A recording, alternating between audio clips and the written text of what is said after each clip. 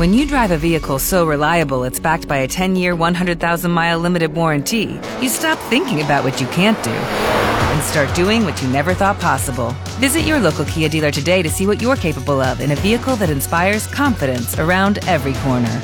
Kia, movement that inspires. Call 800-333-4KIA for details. Always drive safely. Limited inventory available. Warranties include 10-year, 100,000-mile powertrain and 5-year, 60,000-mile basic. Warranties are limited. See retailer for details. The Brian Mudd Show is on News Radio 610 WIOD. It's 11:21. Welcome back. Got Natalie Rodriguez with the trending story. Hey, Natalie.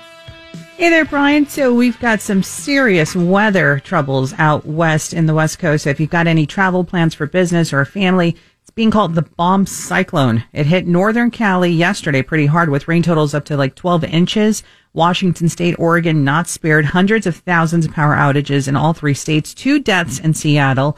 And the storm is now pounding Southern California again today. I think that's that thing that's eventually going to bring us like a legit cold front later this week.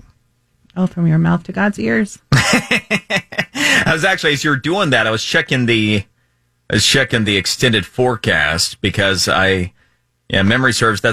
They are still calling for that. So like we're supposed to get down highs into the upper 70s and low 60s for lows later this week. After a real, it's supposed to come through on Thursday. I guess whatever's left of the bomb cyclone out west makes its way here and leaves cooler weather once it's gone. All right.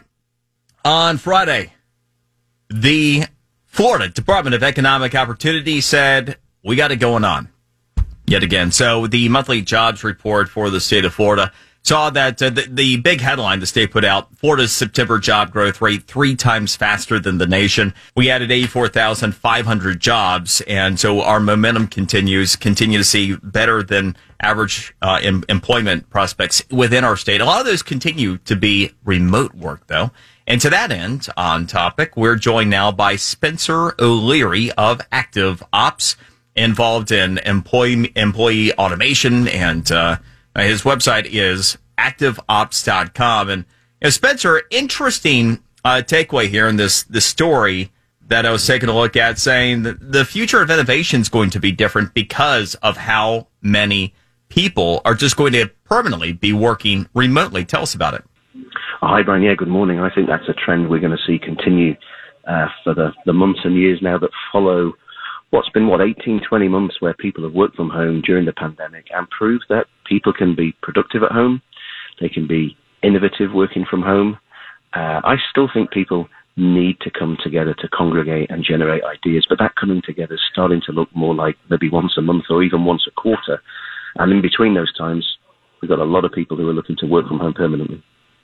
So in terms of how human behavior works and how innovation is spurred, what are you seeing being byproducts of this? Do you really think it's going to have a permanent effect on, the innovation and where people end up going next? So I think that a balance is what's needed for most organizations and most humans. Isolation can come from working at home full time, and isolation has a negative impact on innovation. We're humans. We like to congregate. We like to get together. And organizations just need to find the right balance. Us as individuals need to find the right balance. We've got data from our customers. We help organizations manage people, whether they're working from the office or whether they're working from home. And we've got data through 2020 that suggests people were more productive when they worked from home. We've just got to keep those metrics and those numbers in check and balance with things like employee well-being. And as we're talking about here, that ideas generation, that innovation, we need to make sure that thrives when people work from home and it doesn't diminish.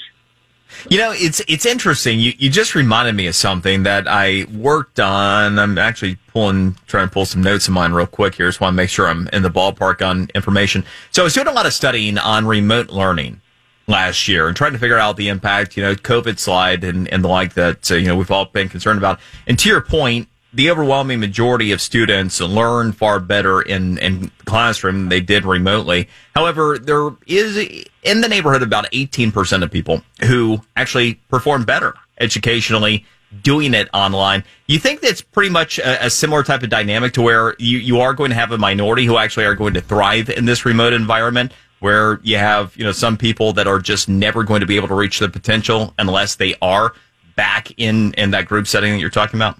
I think you're right, Brian, and I think it's a combination of both. If you just look at, human behavior, there are those introverts that didn't like going into the office, and they definitely got on better at home. And when they did interact with their colleagues, they just did it over Teams or over Zoom. And then you've got the extroverts who very much missed that human face-to-face contact, the ability to get in the office and have that, that relationship with their peers and colleagues.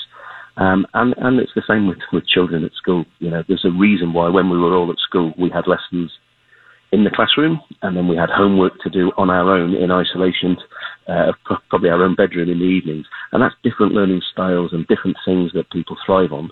We just need to make sure that, we manage individual differences. And the key for any manager listening today is make sure you understand the communications preference, the learning preference, the innovation preference from each and every one of your team. Because if it was ever hard to manage that 2 years ago, it's a damn sight harder when you've got people working in this hybrid world, working from home, working from the office.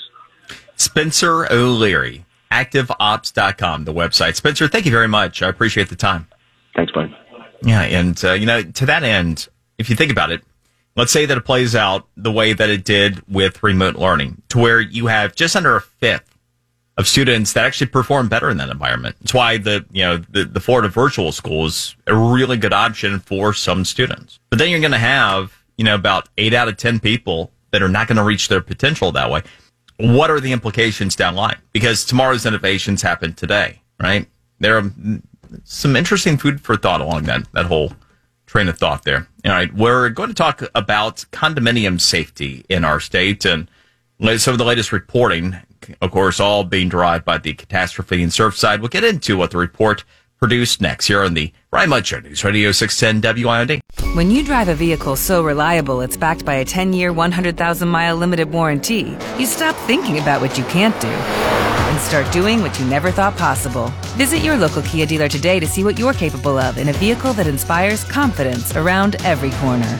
Kia, movement that inspires. Call 800-333-4KIA for details. Always drive safely. Limited inventory available. Warranties include 10-year 100,000-mile powertrain and 5-year 60,000-mile basic. Warranties are limited. See retailer for details.